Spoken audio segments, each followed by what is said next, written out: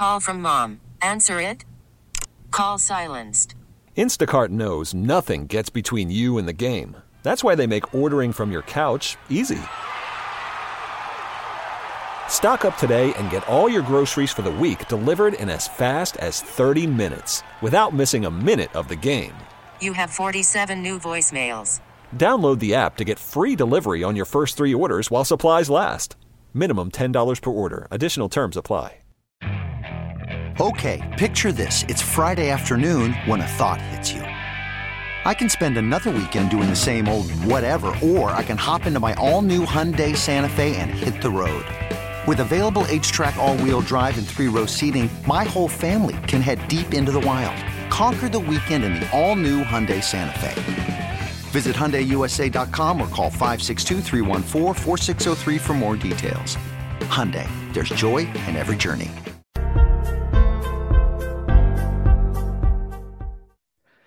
Well, good evening, everybody. I'm Glenn Crooks. This is Soccer in the City Live. I'll be joined momentarily by Roberto Abramowitz and then later on Ariel Hudes, the Spanish commentary team on the New York City FC Network. I'm part of the English duo with Maddie Lawrence, unavailable tonight.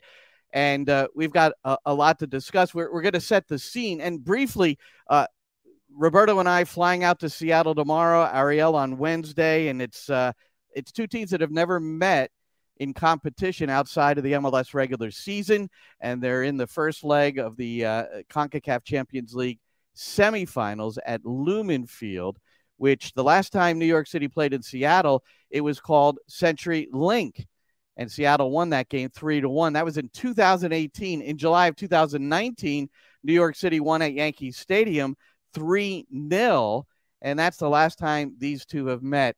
That is July 3rd, 2019. Well, we're just back in from Toronto, and I want to bring in, there he is, ladies and gentlemen, looking at his phone. There's nothing unusual there. It's Roberto Abramowitz from the Spanish side of things. Roberto, what's happening? Welcome. Good to see you again. We haven't spent enough time together. And I thought you were tired of me already. Well, I am tired. Because, I had a pretty cool international break, I have to say. And, yes, you did. Heading to the Galapagos. And you know what I learned? First of all, Esteban Camino, who is part of our communications staff and helps us greatly with preparation for our broadcasts and otherwise, he's from Ecuador. He's from Quito. And he's never been to the Galapagos. Then I saw David Lee. Unusual. David Lee, the sporting director, his wife is from Guayaquil. And she's never been to the Galapagos. So I lectured David, and I said, that's a must-see destination for you and your wife. And I did the same with Esteban, and it was really wild. Let me do. I showed this on the pregame live before the Toronto game, but I just want to show you a couple of things, Roberto, especially the soccer fields that I ran into. I essentially, the people I was with, an old high school friend and a couple of other friends, I made them stop the car every time there was a soccer field.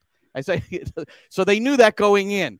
And sometimes they would try to buzz past it, and I would see it. I say, hey, I told you, But check this out. This is like, so this part of Ecuador, the Andes Mountains are everywhere. So this is like at the bottom of a foothill, and you can't see, but if you look really closely, there's a guy right in the middle, and he's walking up. He's got his socks pulled up high. He's got a ball, and then his dog is right to the left there, and he was coming up by himself just for a kick around. Saw a field like this. This is just driving down the road in a small town, and then the best part about this is that this is the same field, but they had this little area where they could cook, and there was a local who said, "Yeah, we just have kick arounds." Said it in Spanish. I had it translated. We just have kick arounds and we cook. We cook and play. But my favorite field was this one. Those are llamas behind the goal. 4 llamas behind the goal. And then this was at my friend's, his granddaughter's school, which was out in the mountains. And this was a little field they had out back. And then remember when Kyle Martino, when he was running for U.S. soccer president, he said in New York City, and he's still pledging, wherever there's a basketball hoop, put a soccer goal underneath. Well, they had that here. Yeah. And so there was some pretty cool stuff. And but not the least of which is I did run into an uncle of Roberto. There he is. And these iguanas were everywhere. But look at that guy. He looks mean, but he's really not that mean. They're not. They eat lettuce, for crying out loud. And then a guy who kept me up all night once. They're not predators. Look at this guy. This guy. He's adorable. He's adorable, but he kept me up all night with it was a strange kind of frog sound. But anyway, so there's my you get a slideshow. Remember we used to do slideshows, Roberto? We don't really do those. Yes, absolutely. But I mean, with the big, you get out this. I even have this screen. It's right over here in the corner of my basement. The big portable screen, and that big bulky projector, and you'd slip the slides. I'm surprised you don't have a projector TV to be able to use with that screen, because now they're pretty good. They actually, it's high quality HD now that you can get on those. Oh, really? Well, we'll have to confer later on that. And probably should have topped this off. We're doing this live, so when we have news, we should probably start off with it. The U.S. men's national team in the Nations League, CONCACAF Nations League, their group draw was announced just a few minutes ago. They'll meet El Salvador and Grenada in the group stage, and then it goes from there. So if you go on Twitter, you'll see all this. And so that's part of their World Cup preparation now. And what's interesting, I guess, because of the in Europe, some of the teams that might have normally been available because of their league, their Nations League, they won't. They might not get the same level of competition leading to the World Cup that they normally would. But anyway, the CONCACAF Nations League will be the precursor. And I've got to show you. I got to show you one more thing. You'll appreciate this, Roberto. So go. In Ecuador, it was pretty cool to be there because it was at the time of the World Cup qualifiers where Ecuador, it was this particular match against Paraguay was going to decide whether they, or help decide whether they were going to qualify for the World Cup or not. Well, they lost the game. They lost 3. Well, here's where I went. I went to the Menaba's Pizza House on Isabela. It's an island, one of the 4 inhabited islands of the 16 in the Galapagos. And then check this out. So while the game got underway, everybody was riding up on their bike. I was sitting down with a couple of friends, and there you can see the TV. So this lost to Paraguay 3-0, but still qualified based on circumstances. That's for later. That's for later on. So, by the way, did you go up to people and go, "Hi, by the way, I'm really good friends with Jesus Medina, number 10 on that team"? I didn't. Most of all, probably because they wouldn't have 3-0. Yeah. There weren't any good thing to do. There weren't any patrons speaking English in that little group there. I will tell you that. Yo soy muy buen amigo de Jesus Medina. Número 10 de Paraguay. I learned tomar su foto, por favor. And some people said yes, and some people said no. So you were asking if you could take their picture. Yes. Yeah. Oh, okay. Yeah. Then I did one. There was a lady who was hard at work as we went out into some incredibly remote places, and she just said she turned and gave me a nasty look and said no. I said, okay, I'm just asking. I was asking as kindly as possible. So, well, Roberto, so you met Mom, I see. Pardon? You met Mom, I see. Apparently. So look, we're coming off this match at Toronto, and it was one of those where the first half hour was great. TFC scores that goal by Jimenez, and then the own goal right before the half, Thiago Martins. And honestly, it was game over. We know Eber scored late. I think something in that it flashed up inadvertently there. But I do want you. I'm going to play the commentary between Matty Lawrence and myself, or with both of us on the New York City FC Network on the 8th minute call. So I think many people are familiar with this, but Drew Fisher, who's a veteran referee, Canadian, by the way. But remember remember I sent you out I sent in the group text, and you sent the stat out where he had called 35 penalties against the home team in his career and only 13 for the home team. And I was all ready to blurt that stat out and add on to it and everything. And then he goes to the monitor. But anyway, here's how it sounded. Here's Rodriguez to Castellanos, back to Rodriguez. Nice diagonal ball to Magno. And Magno could reach it, but he draws the penalty. He's tripped from behind. because he tried to catch up to the ball. Yeah, it's Kosi Thompson. He just runs behind Tylus Magno. There's certainly nothing done on purpose, that is for sure. But he has just clipped the heel of Tylus Magno, which has knocked his other leg, Tylus Magno's trailing leg, against his front leg, and that has tripped him up. There's no way, in my opinion, that this can be taken back. They're still looking at it, it seems, VAR. Michael Bradley's pleading and pleading and pleading with Drew Fisher. Thompson is 19 years old. The story here right now is that Santi Rodriguez had hold of the ball to take the penalty. He's going over to the VAR monitor, which leads me to believe he will be bringing this back. Santi Rodriguez looked like he was preparing to take the kick, but now it's Castellanos who has the ball tucked under his left arm. That's the modern game, though, isn't it, now, to give the ball to somebody else. That's what we saw the US did the other day. For me, it's not a clear and obvious error. He does clip Tylus Magno. Without a shadow of a doubt, he clips Tylus Magno. There's not a chance this could be overruled. Well, there is, because he's been sent over, so VAR thinks this isn't a penalty. But watch how his... I know. Watch how his left leg comes up. I'm 100% with you. Magno trips himself, but only because he was clipped from behind. That's exactly what I said. I said there's no way this can be brought back, but because Drew Fisher's gone over there, he's been told by VAR, Caroline Chenard. And he waved it off. He's waved it off. Absolutely diabolical. Unbelievable. Carol Ann Chenard, the video assistant referee, called Drew Fisher over. It was just a little clip. It caused his left leg to come up to his right leg, and that's why he toppled over. And this is poor on Drew Fisher, because we've looked at it several times ourselves, including the view that Fisher had from the video assistant referee booth. Drew Fisher's been talked out of it by people who weren't down there on the ground, people who were watching in slow motion, etc., etc.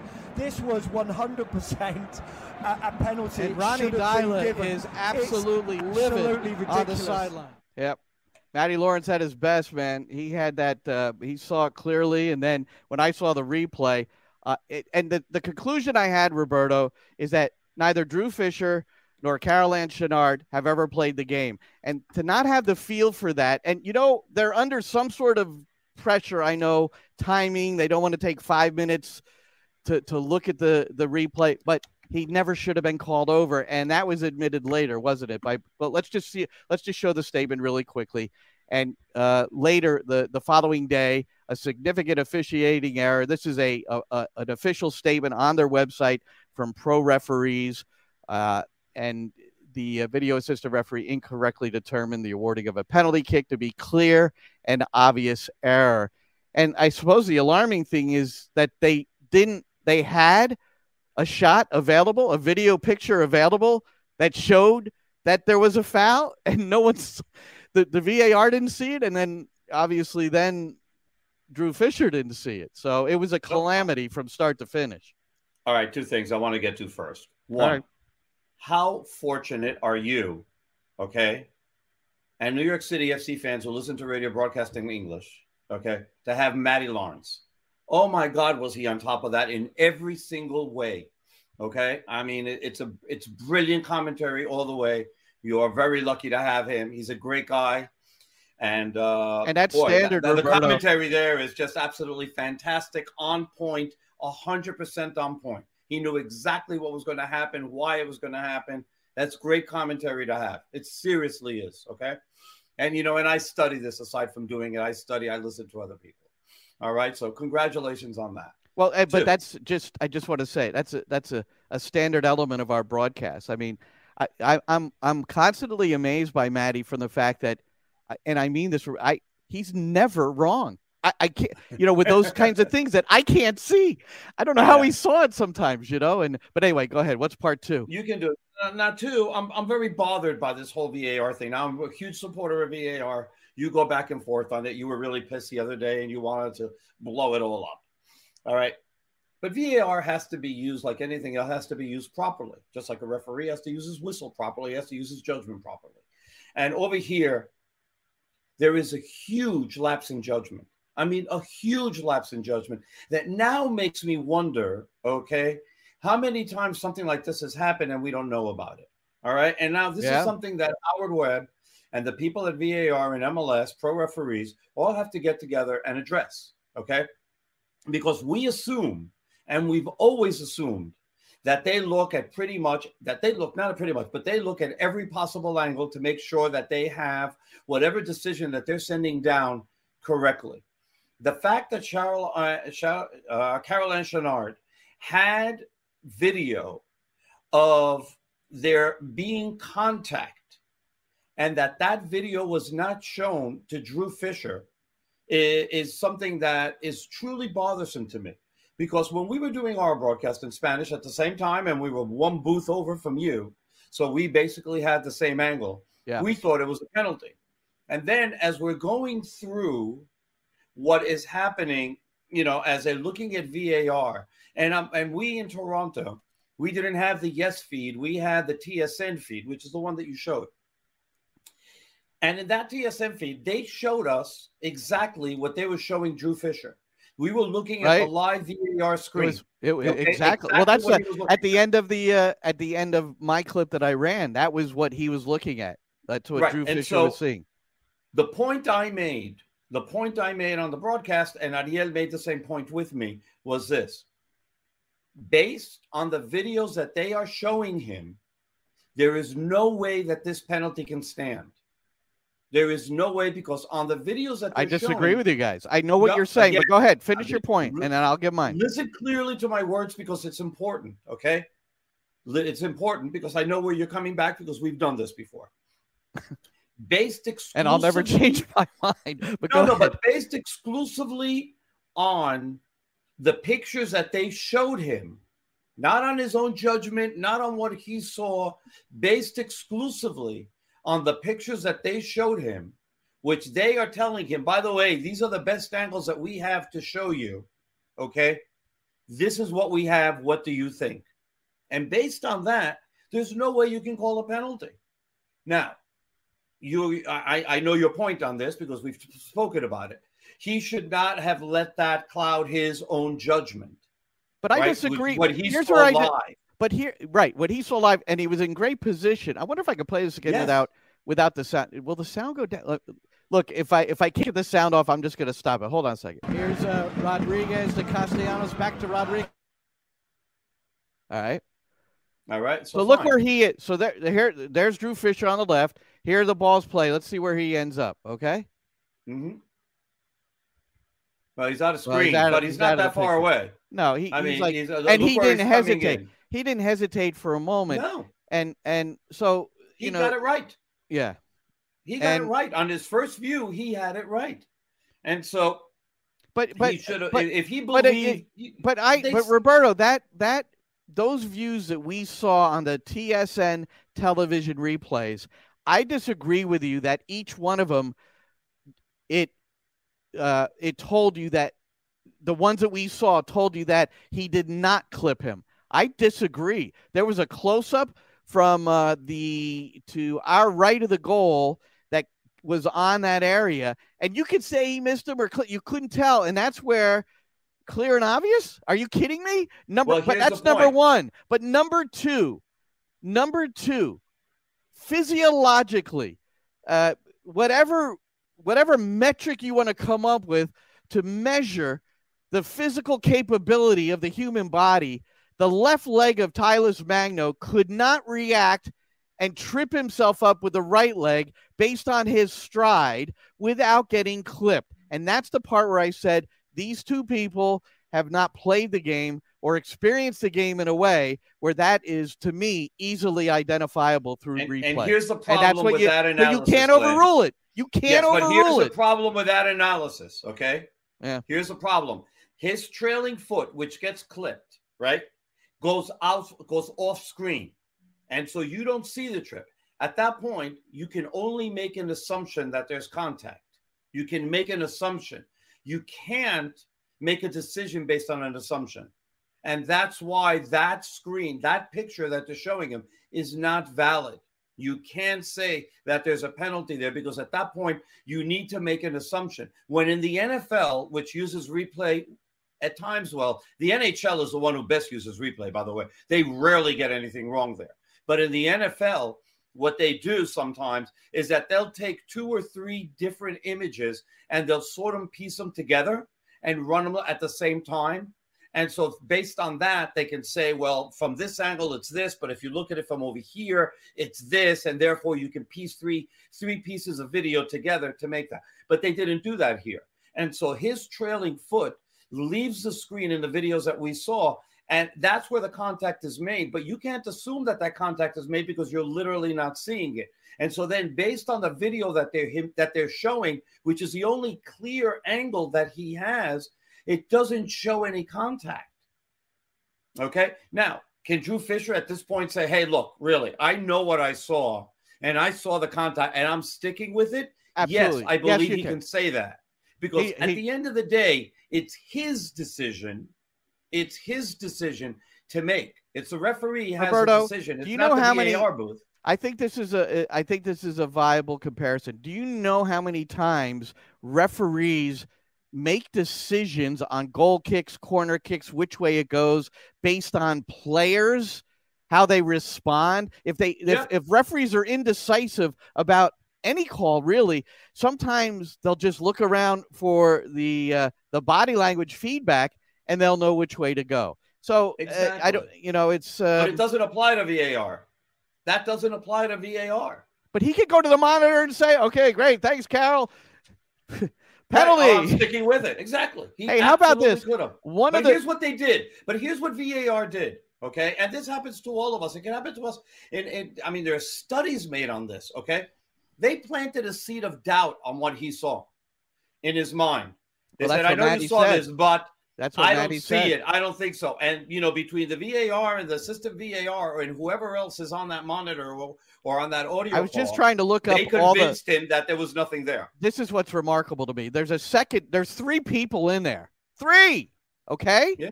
There's three people in there. And they couldn't find the one where he got tripped? I mean, they each have different. They each have different. Which is even more troubling. They each have different responsibilities. Hey, there's exciting news. At least I think it's exciting. I think you'll agree with me. I don't know if this is breaking news or not, but I interacted with Greg Barkey today, who's in charge. I didn't ask him anything about this, but I had heard this morning. I was talking to a friend who's an AVAR in another city, and the centralized video assistant referee.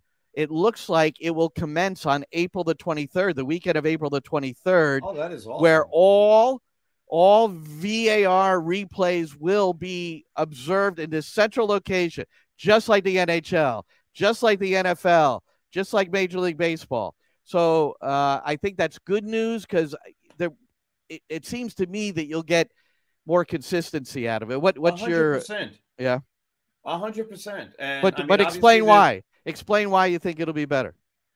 Because I think that you're going to, in the NHL, they have less people doing this and better trained people doing this. And they're looking pretty much at several games at the same time. And so they go and specifically look at the areas where there's a problem. And so you'll have less people making decisions. So therefore, hopefully, the point is that you'll have the best people making decisions.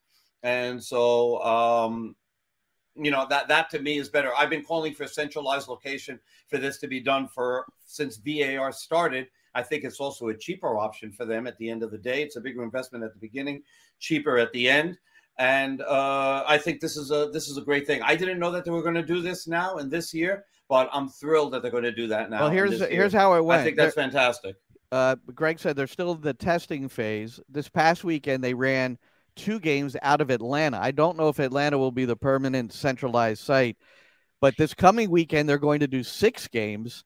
And barring any technical issues, again, it's not a guarantee. April the 23rd will be the opening weekend for centralized VAR. Well, we won't be able to peek into the booth anymore to see what they're doing over there, So it's rare, but I will miss my conversations with Carlos Gonzalez, right?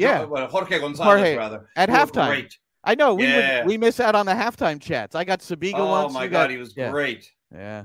So he explained things very, very well to us, which is fantastic. Yeah. All right. So the match at hand, and now New York City's now 1-3-1. And they're part of this trend statistic, which when it first came out, I found pretty fascinating, Roberto.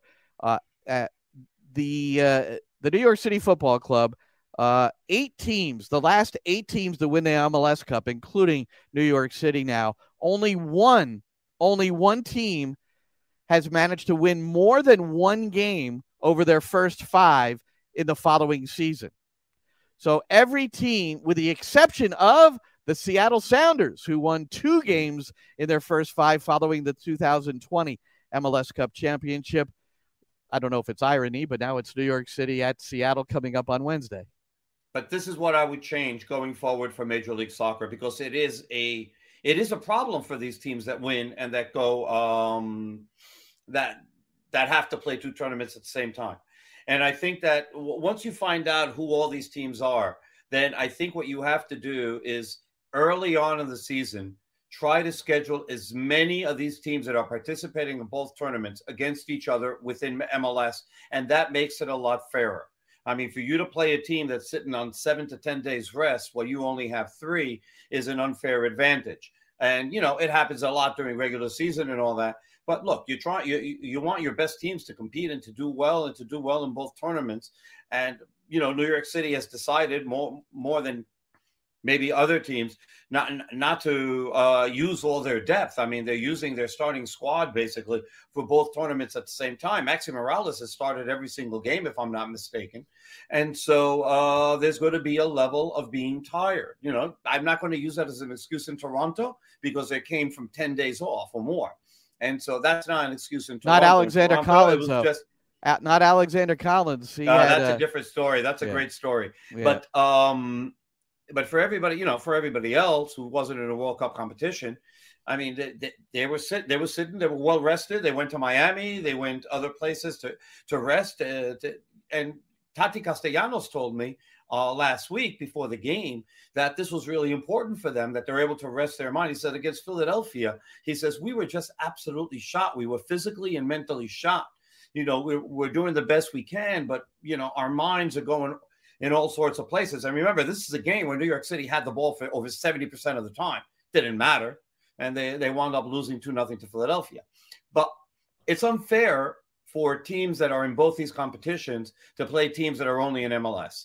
And so I think that the league has to strongly consider that they have to play as many of these teams that are within this tournament as early as possible. By the way, who's New York City? Who's the only team they've beaten so far? Montreal, not the Impact, but the Club de Foot. Club de Foot is idiotic, by the way. It should be the Impact. It's the only team they've beaten. What was Montreal doing? Playing 2 tournaments at the same time, and they had to rotate their squad because they were playing Cruz Azul the same time that New York City was finishing off against Santos de Guapile. Roberto, this is why you have 17,000 followers, Roberto. You just offer the stuff that and did you see to put it back up, our friends NYCFC Post 90 podcast? Everyone should listen. All right. But they like they like the centralized VAR as well. And by the way, going back to my opening picks from my trip to Ecuador and the Galapagos, Tony Lawson. Thank you, Tony. Awesome picks. Looks like a great trip. It absolutely was. It really, people should go. And snorkeling? Are you kidding? But anyway, let's get back to it. And let's also... hold on. Don't leave Victoria out of this. That's rude of you. What are you talking about? Go look at the side. Hey, Ariel is here. But Victoria's saying hello. Come on. I don't know who Victoria is. It's on the side right underneath Anthony. I see it, but I don't know who it is. I'll just say, hi, Victoria. Thank you. Good evening, Victoria. We're happy to see you here.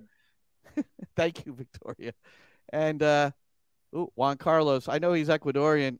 Ecuador is amazing. You're right, my man. You're right, my man. You've been there twice. I haven't been there yet. I'm dying to go. Ariel, what's happening? Ariel. Hello, guys. How are you? The more composed and reasonable part of the Spanish duo on New York City FC Network. Ariel Hudes, everyone. And you're giving him a bad rep. Fine. Ariel,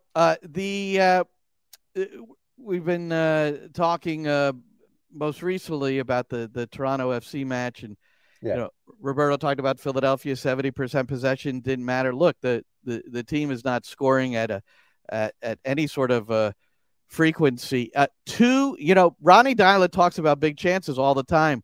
Only 2 big chances against Toronto, and they were big. Tati in on goal, 1v1 with the keeper Bono, didn't convert, and then Eber did convert, and our man Eber. Well, while we're on it, let's just watch it. Is it here? Yeah, let's watch it, and then we'll talk about it. Firm and hard as he could, and Collins is gassed. Yeah, just looking at him now. Absolutely shattered, and rightly so. But he's getting back into the area, and Eber, for the first time since September of 2020. It's been a long time, but it was Alfredo Morales with a distance delivery from the right, and a first-time header into the back of the net. It's Eber, and we are in stoppage time. 3 minutes of stoppage time.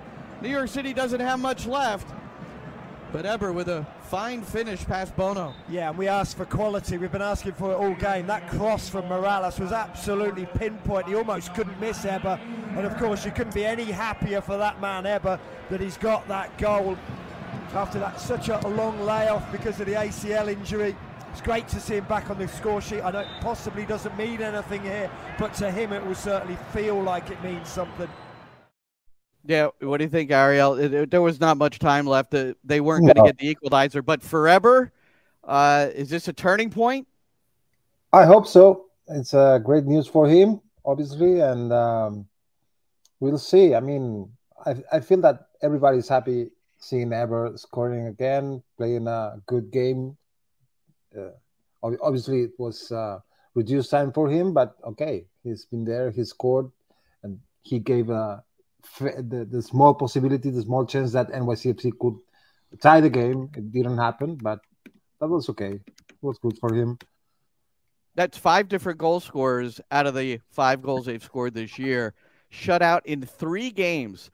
They weren't shut out for the 3rd time until September 25th a season ago. Roberto, Maxi Morales, Tati Castellanos, 2 players that you count on and are going to need to produce in order to turn this around, I would think. But no goals, no assists from either one of them. You know, it's interesting because Tati is lights out in Champions League, and yet he hasn't been able to score in MLS. And all I keep on hearing from my Mexican fans is that MLS absolutely blows, and they hire really bad goalies and and defenders on purpose just for the matter. So we have, you know, more entertaining games. So the fact that he scored in Champions League and not in MLS sort of makes me doubt that a little bit. Not that I, you know, watch both of them and not know what I'm talking about. They're going to be fine. I mean, it's going to maybe take a little bit of time. And Tati, actually, after signing his contract, right, he had started off like a house on fire last year. If I don't remember properly, what was it, like 4 or 5 games in a row that he scored? And then he signed his contract. And then all of a sudden he went silent for like a month and a half. And he didn't find the back of the net. And then all of a sudden he started again. He's a streaky scorer. But he's going to be fine. And you know, hopefully he'll score a lot of goals for New York City before we wave goodbye to him. What do you think about somewhere in the middle of summer? What do you think about Juan Carlos' question? Would you guys be in favor of a 2-striker system, Eber and Tati up front, if the option was there? So I've always thought that, and I think Ronny Deila, he was experimenting with it early on when Eber became healthy enough to play last year.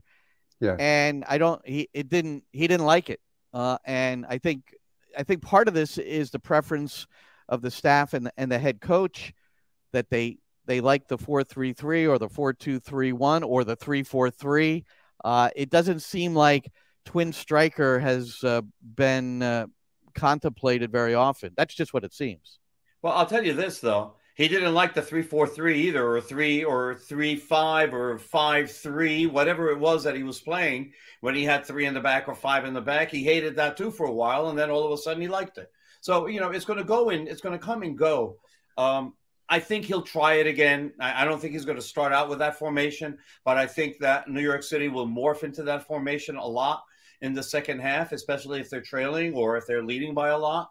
I think that he'll try that and see, you know, to try to make it work, because the more options you have in formations, the better chance you have of being able to win games. Well, I'm trying to let's look at the shape and the personnel, because I want to get to Gabriel Pereira in a moment too. He played the second 45 minutes. He played the entire second half, and wondering what you guys thought. But you know, you look at a 4-4-2 perhaps, and Is that something that you would consider? We have seen, at least momentarily, Ronnie Dyla play a diamond in the midfield.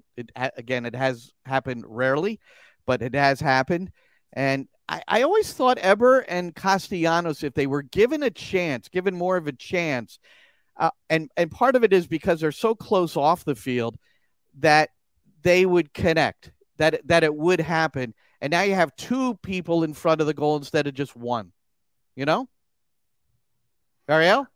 Yeah, the problem, it's not a problem, but the thing with that option is that Tati Castellanos is used right now to cover so much ground and play all over the front field. And I don't know. I think that you have to reconvert Castellanos a little bit in order to share the number 9 position with another guy as Eber. They can do it. They did it eventually in the past. But I think they have to. Well, they play Eber underneath a lot. I mean, that's where he actually, when Eber was playing this year and coming in as a reserve, he only played 80 minutes before this last game. He was, I think, most of the time was kind of sitting underneath Castellanos, unless he replaced Castellanos straight up 1-for-1. Yeah. You know, but something. I mean, they need to do something about this current situation because that is not scoring and. I'm not blaming him, of course, but this team needs goals urgently. And, out of a 4-4-2, with Eber starting along with Castellanos, and even if it's underneath, let's call it a 4-4-1-1. To me, the only person left out of the lineup that is concerning is Parks, because it would be Alfredo Morales in the hole, defensive midfielder, Tylus Magno on the left, Gabriel Pereira on the right, Maxi Morales at the top of the diamond. If it is a diamond, I mean, you can go flat too, and then you go with your back four, whatever that might be. I don't know. It's just something it was brought up, so I thought I would elaborate. No, but I mean, it's an option, and you should have that as an option. Anything that's going to make your opponent have to study more and be prepared for, or that you're going to surprise them with, works to your advantage. So as far as that's concerned, you want that to be able to succeed. You want to be able to morph into as many formations as you can, especially if you can do that without actually changing the personnel on the field. So, it may not have worked now. It may work later on. And I think that you should try it as often as you can, as long as it doesn't affect the outcome in a negative fashion. All right. So we'll see what happens. How about well, we're done with the regular season thus far, 1-3-1. But now CONCACAF Champions League, first leg of a semifinal. And Roberto, we were in the plane, and Sam Cook, director of communications, he asked us both, serious question, what do you think is bigger, winning MLS Cup or winning CONCACAF Champions League? And we didn't really hesitate in our response, did we? No. Absolutely not. And we're both thankfully on the same page, because if we weren't, Glenn, we were going to have a problem, because there's only one right answer. Okay? There's only one right answer. Every answer is debatable. Champions League. Every answer is debatable. And it's not debatable this year. Okay? It's not debatable. It might be debatable in the future. It's not debatable this year. And the reason it's not debatable this year, I think the question was, but hold on one second. Just hold on. Just hold on 1 second. I think the question was molded more towards, if you could win MLS Cup or you could win CONCACAF Champions League, which would you choose? I don't think it had anything to do with the fact, well, we won that. Now, what's more important this year? I think it was more like, which one is a better win? Which one is a better title? Not this year. No. Stop this year. Which one? It changes. It changes. Because if MLS teams, are able to increase spending and start winning CONCACAF Champions League on a regular basis, like Mexico wins it on a regular basis because they haven't lost since they changed to the new format, right? Back in 2000, what was it? 2007 or something? Okay. Yeah. Right? They haven't lost. They've won every single one of these. If New York City had not won, if New York City had not have, let's just say we're in 2022, New York City has not won an MLS Cup and have not won a CONCACAF Champions League. So I'll still the stay MLS with the Champions League. Okay, that's I'll the still question. stay with, Okay. and the reason being, it's an international tournament. It's an international tournament that no MLS team has ever won. Okay. And so when that's fair. you win something fair. that special, okay, you win something that special, that makes it more important. And that's why I'm trying to make the point that if MLS wins the next 10, that means that in 2033, it's probably MLS Cup that's more important than Champions League, because you're almost, if you win MLS Cup, you're going to win Champions League. Okay, it's already decided, so it's no fun anymore. But this is more fun because they've never won it, and they're the decided underdogs because of the fact that Mexican teams can spend a hell of a lot more money than any MLS team, and a lot of them spend 2 or 3 times as much money because they can. And MLS is limited by the salary cap, and part of the reason they don't win is Don Garber and the owners. That's the reason they don't win. They can't compete financially. And there's such additional pressure on sporting directors, I think, and clubs in general, when they do spend a lot of money on a player, because of the cap and because they're restricted in some ways, which is why when I happened to bump into David Lee and I was asking, well, is Gabriel Pereira going to make his debut today? I hear that Ronnie seems pretty certain. Luis Ferraz is all excited, and he just got to put his head down and didn't really say, but he did say, I'm so happy to hear, because a lot of multiple players have shown their excitement about this guy based on what he's done in training. And he said, I'm really happy to hear that the players are responding like that, because you just never know. You think you have a sure thing, and then they come in, and for whatever reason, it could be environment, it could be they're just uncomfortable, it could be they're maybe not as good a player as you thought in the environment they were in, whatever it might be. So it really it made it clear to me that, and then you add on to it, Roberto. I just think that every time you sign someone, I'm sure if you're the type of person that says prayers, that you do a lot of that. I pray to the soccer gods, and that's about it. Especially with these South American guys so young as the ones that NYCFC has been bringing lately. Right. They are good players, but you need to see them play and deliver and produce in MLS, which is a different animal other than the Brazilian First Division. I mean, it's different. It's a different environment, different players, different teams, different stadiums. It's different. No question. So that's Ariel Hudes, Roberto Abramowitz, Spanish commentary team on the New York City FC Network. I'm Glenn Crooks from the English side of the New York City FC Network. John Rojas unable to be with us tonight. He's a normal part of soccer in the city as we re-engage here live tonight on a Monday night, a couple of days prior to the CONCACAF Champions League opening leg against Seattle. And both English and Spanish radio, New York City style, will bring you that game. And look, I would never tell you not to turn on Joe Tollison and Ian Joy, our brothers on the Yes Network. However, when this game is not, when any game we do is not on Yes, I would expect you're turning the sound down on your TV, and you have to link us up. It's like a 12 to 15 second delay. Make the effort, and then you hear your hometown boys in the broadcast. And I just think that should be done, boys. What do you got? Who's there? Who's that? Taylor Twellman needs to speak with you. He'd be one. A friend, John Strong, good friend. Stu Holden, I don't know very well. It's on FS2. That's usually a solo broadcaster. Which, hey, all due respect to everyone, wouldn't you, Ariel? I know the answer. Wouldn't you want to listen to your hometown guy or girl? Right? To do a game? Yes. If you had the choice? Okay. Of course. Well, it depends who the hometown guy or girl is, by the way, too. That has an influence because they're not all great. Some of them are, some of them are not. So all right. Well, in our case, we're fantastic. We're going to say not yes. A problem. Yeah, we're going to. Not a problem. Anyway, we're going to be doing the game in Spanish this time. We're not traveling all the way to Seattle. just Well, to join you. Sorry. That's okay. No, but it should be noted we were in Guatemala doing a broadcast. Now we're in Yes. Seattle, so we're carrying this thing.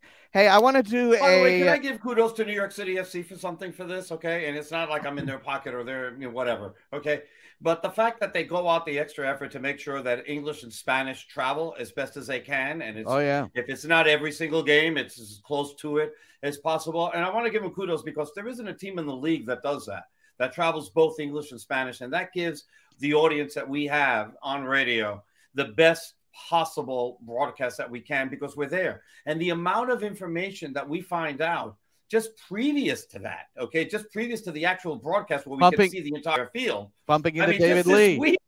Bumping into David Lee. All the information that were the stories that we broke. We broke the story on Alex Collins arriving hours before our trip to Toronto. We broke the story on Anthony Tinnerholm that isn't going to be ready in August. He's probably going to be ready in June. Which other one? Don't say it that way.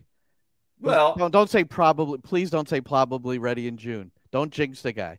But I'm not jinxing him. It's what he told me. He says that he's way ahead of where he was, where he's supposed to be, and he thinks he's going to start. He's going to be able to start playing at the end of June. So it's either going to be the end of June, maybe July. But it's fantastic. It's not going to be August. That's going to be fantastic. Where did you get the news? New York City FC Radio.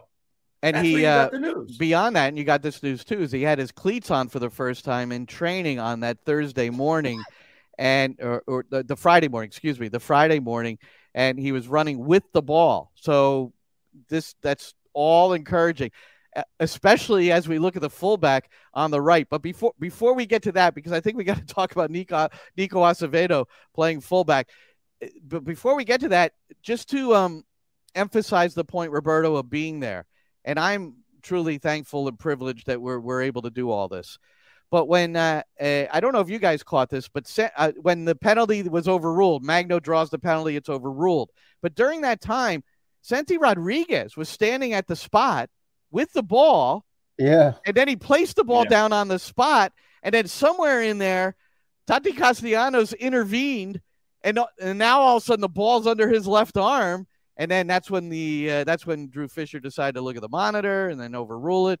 But I thought that was the upset of the day would have been, 0-0, 8th minute, and Santi Rodriguez is taking the PK when you got Castellanos on the field, who hasn't scored in 2022. That I don't understand what was going on there. Was he just trying to? I do.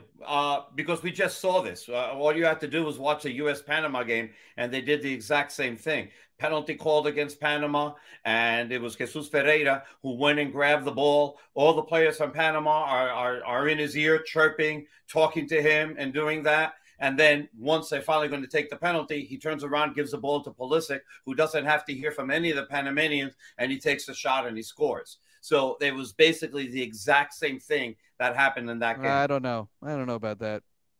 Ariel, back me up here against the English. There was nobody at the spot. What are you talking about? He was standing there by himself. No one was hassling him. Well, he wasn't enveloped by Toronto. In case they were. Huh?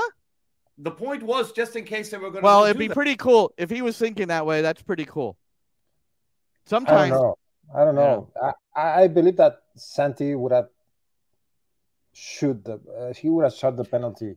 I mean, hey. So when you get in tomorrow, Roberto, that's your first assignment is get to Santi and say, "What the hell were you doing, man?" Yeah, I will. I'll ask him. But don't ask it the way I know you're going to ask it. So were you? No, just say, were you going to take the PK? That's all you got to say. Ask a question without prejudice. Just say, were you taking that PK? That's all you got to say. I don't need you to coach me on how to ask a question. Well, I just did because I know you. I don't lead with questions. I don't ask leading questions to get the answer I want. You will if it'll support your point. Hey, I wanted to do this. I wanted to do this. Just support my point because I'm right. I would like to do a former New York City FC coaches segment. Can we do that? Okay. We're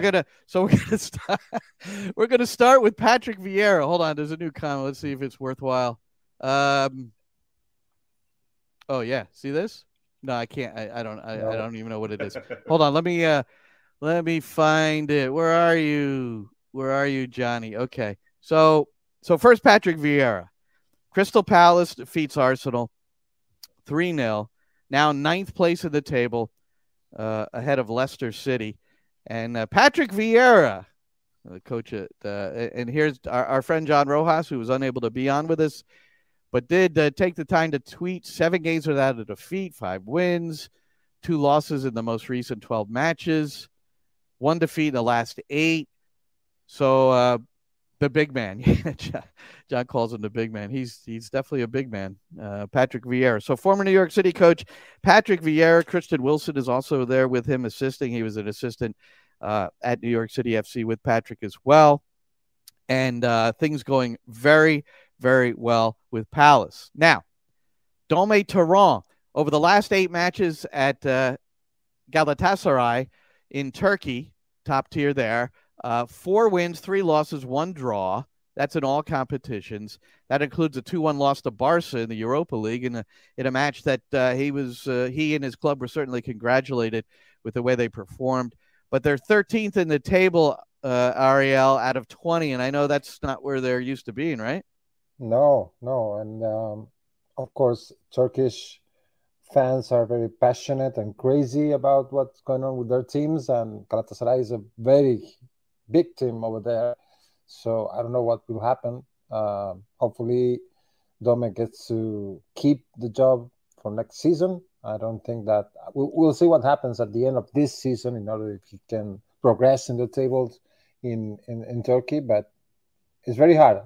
From what I heard, it's life for soccer players and for coaches over there is pretty hard.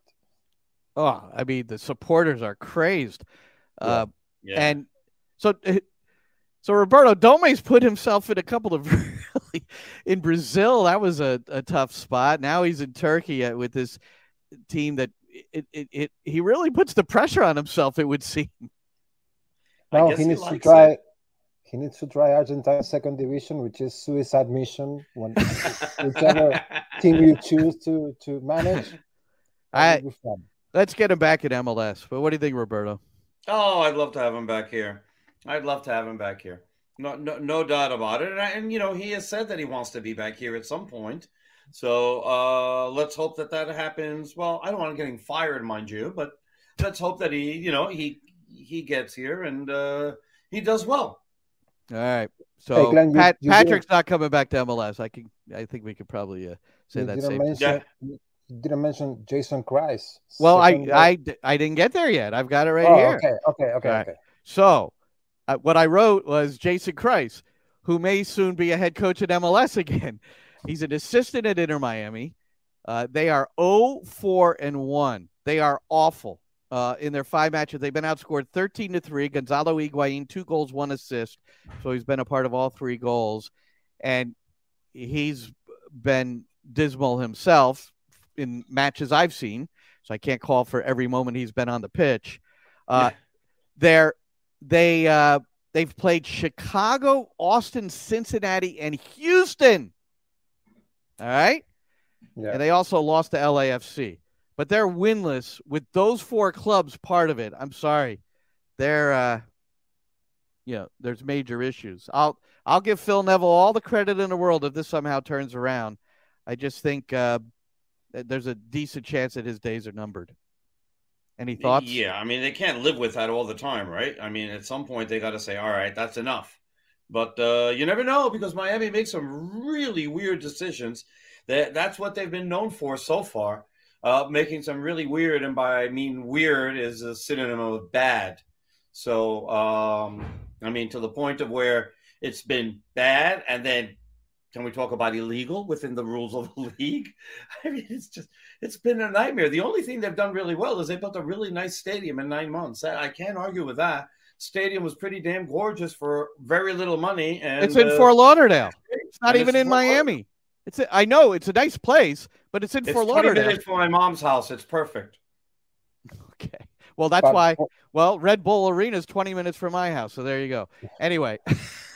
For 2022 season, they did what they had to do. I mean, get rid of the whole roster, basically the whole roster, and start over again with cheap players. And I'm sorry, but that's what they needed to do in order to comply with MLS rules. Yeah. But Toronto turned over. Now, I'm not saying they're all cheap players. Obviously, Insigne when he comes in the summer. Yeah. But they turned over 19 players. Now Bob Bradley, they've won a couple in a row. They're ahead of New York City, 2-1 overall after the win, and they had more mojo than New York City on the day. Ultimately, after the first 30 minutes, and then the goal scored by Toronto, just it's hard to pinpoint exactly what happened, but the energy was sapped out of the group. Maybe it was the overrule penalty, and then the goal against the run of play, and then that was kind of it. And it looked like NYCFC was going to win 4-0 that game, according to the first 15, 20 minutes of the game against Toronto FC, and then everything disappeared. That first goal from Jimenez make everything disappear and go away. It was sure did. They were a different team after that. Albert Puig, who was Dome's assistant, is sixth in the J League. Thank you, Tony Larson. And Tony, we're going to get back to this is how we're going to close the show, boys. Thiago Martin, he took a lot of abuse on Twitter after the game. And then the question, will Eber's goal be enough to turn him around? We discussed that already, Ariel. But what do you think about Martins? I think it's too early to slam the door on the guy, but what do you think? Yeah, maybe it's too early. It is too early for make any final judgment on him, but they need to talk a little bit about what's going on in the central defense. I mean, I wouldn't trade right now Martins for Chanot. I wouldn't do it. I know that the team needs to find a replacement for both Callens and Chanot, especially Callens is going to go out with Peru for weeks before the final qualifier for the World Cup, and Chanot is injury prone. We'll see what happens, but I mean, I'm happy that NYCFC want to look for a central defender, and Thiago Martin seems to be a good one, but the first 2-3 games they need to work on what he's doing on the field and working with his teammates, but especially with the central defenders. I mean, there's a lot. I don't know if you saw that during the game in Toronto. There was a lot of talking between everybody in the defense. Maxi talking to mostly the guys in the midfield. For sure. Mostly Martins, though, to Acevedo, the fullback on the right, who's not a fullback. I mean, there's a depth issue back there. And I don't know if you guys remember, and Roberto, you might have been there. I can't even remember asking Ronny Deila about fullback on the right, whether before, and this is before Martins was signed, is that no, it was after Martins was signed, but it was before Pereira was signed.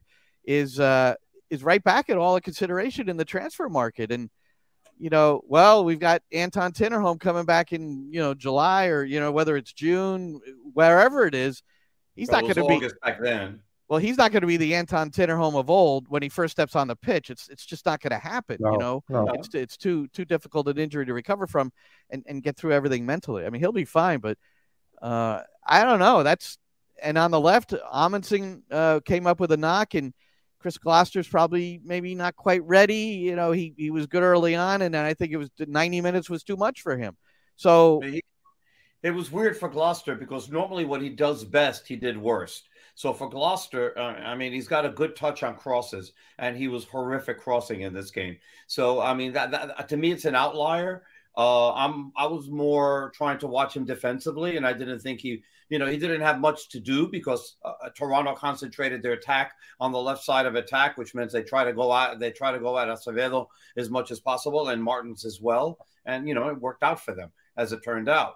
So I'm waiting to see on Gloucester because I know that New York City Brass has very high hopes for him. And I think that a lot of people believe that eventually he will turn out to be the starter for New York City, but he's got to get minutes as well. So I'm glad that they have NYCFC 2, which, by the way, again, tied and lost in penalty kicks this weekend. This time to Inter Miami? No, Orlando City. So Orlando City 2, the same way. But he's going to wind up getting a lot of minutes there, and I think that's going to get him into rhythm. Although, as Luis Barraza told me after the first game that they played, the speed is different. So, but I still think it's going to help and help considerably. Tavon Gray's not ready. I mean, he's in the 18, but hopefully he'll be ready to play. Yeah, I think he's close. Yeah, you're right. I think he's close. And I'm surprised that they didn't. I mean, maybe it was an experiment to see how we would do. But I mean, Andres Jason right now seems to be a better option than Acevedo down on that side. And especially when let's get back to the Seattle game, right? Seattle is healthy. Seattle's healthy for the first time in like a year and a half. I mean, they got everybody. Lodeiro's healthy. Ruidiaz is healthy. They've got Rusnak who's healthy. They got a midfield that rivals New York City in quality. So, I mean, this is going to be João Paulo is healthy. Yeah, João Paulo, exactly. Scored a... So, yeah. I mean, this is a team that's in good form and in good health. So, it's hasn't had that luxury. There's a lot working against. There's a lot working against. Make this game also very exciting. Yep. Well, exciting and a lot working against New York City going out to Seattle in this one. So, boys, and their NYCFC Post 90 podcast gets the final word. Bring back Goody or Rocha. No, it would be nice to have them in reserve, perhaps. And Tony Rocha, by the way, I'm going to be talking to his coach soon, a guy named Oliver Weiss, who is the GM and head coach at Orange County. So Tony Rocha is now a USL player. And Goody, where did we say he was? In Denmark? I forget. He's Sweden, I believe. Sweden, is it? Okay. He's in one of the Scandinavian leagues. I haven't checked his progress, but you do miss that sort of depth. There's no question about it. And Tony Rocha, interesting career with New York City FC, but whenever he came in and he played a variety of positions, he did well. But the number one loss from last year is a guy who was celebrating after the U.S. men qualified for Qatar. Whether he'll be on the side remains to be seen. But James Sands, man, he played right back. He had no issues at right back. No issues at center back, no issues in the midfield. And that sort of versatility that New York City lost with Sands, and effective versatility, quality, I think it's immeasurable. And I think New York City's really feeling it. I really do. Yeah, I think they absolutely miss him. You expected Martins to be able to replace him and to replace him well, because he can play in a back three or he can play in a back four. He can play both sides of the middle. But he had a really tough game. And, I think we've seen enough evidence that it takes a while, especially for Latin American players, to grow into this league. I don't think it's only them, though. But we've seen a lot. I mean, look how long it took Acevedo. Santi Rodriguez maybe learned it a little bit quicker. Thiago Andrade, back and forth. He's still a project in many ways. He needs to be more consistent. Thales Magno playing so much better this year than he did last year. It takes time. So for everybody who have their pitchforks out for Thiago Martins for a bad game, and no doubt it was a bad game, put him away. Put him away. Give him time. He'll settle in. They didn't give him DP money because the only thing Roberto left out of that. He's going to. The only thing Roberto left out of that is wagging his index finger. Leave him alone. Leave him alone. Exactly. Leave him alone. But here, there's a lot of great shows. New York City's all these different shows have appeared. The NYCFC, the City Boys show. So they're listening in tonight. They like our banter, Roberto. So they should come out and have drinks with us, where it continues at all time. It's not just for here. This is our existence together. I give a number of people a hard time in my life, but I perhaps get no more joy than giving it to Roberto. Yes, Ariel. Uri Thorarenson is right now a player of the AAB Football, which is a team in the Danish Superliga. So he's in Denmark. Okay. Denmark. I couldn't quite remember. Do you have his stats in front of you? Is he playing? Ariel, can you tell? Do you have the? No. I cannot see it. So that doesn't mean he doesn't play.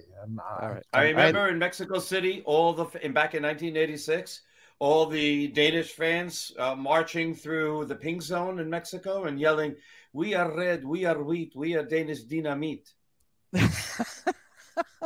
And with that, we're wrapping this thing. Okay, so just to let everybody know, and you see it on the bottom of your screen, Roberto Abramowitz, Ariel Hudes, Spanish portion of the New York City FC network. I'm Glenn Crooks. And along with John Rojas, who was unable to be with us tonight, Wednesday night, Eastern time, it's 9:45 is when we'll kick off our live commentary portion. And we'll have a Facebook Live, John and I, at 9 p.m. This is where it gets a little convoluted. At 9 p.m. Eastern time, Roberto, you and Ariel will be 8:30 p.m. Eastern time, correct? Yes, yes. We don't want to step on your toes. No, thank you. So you tune into these live streams, man, because we have stuff. There's stuff, all kinds of good stuff. And then, again, I will repeat, I'm going to get the final word here, boys, and then I'm disconnecting.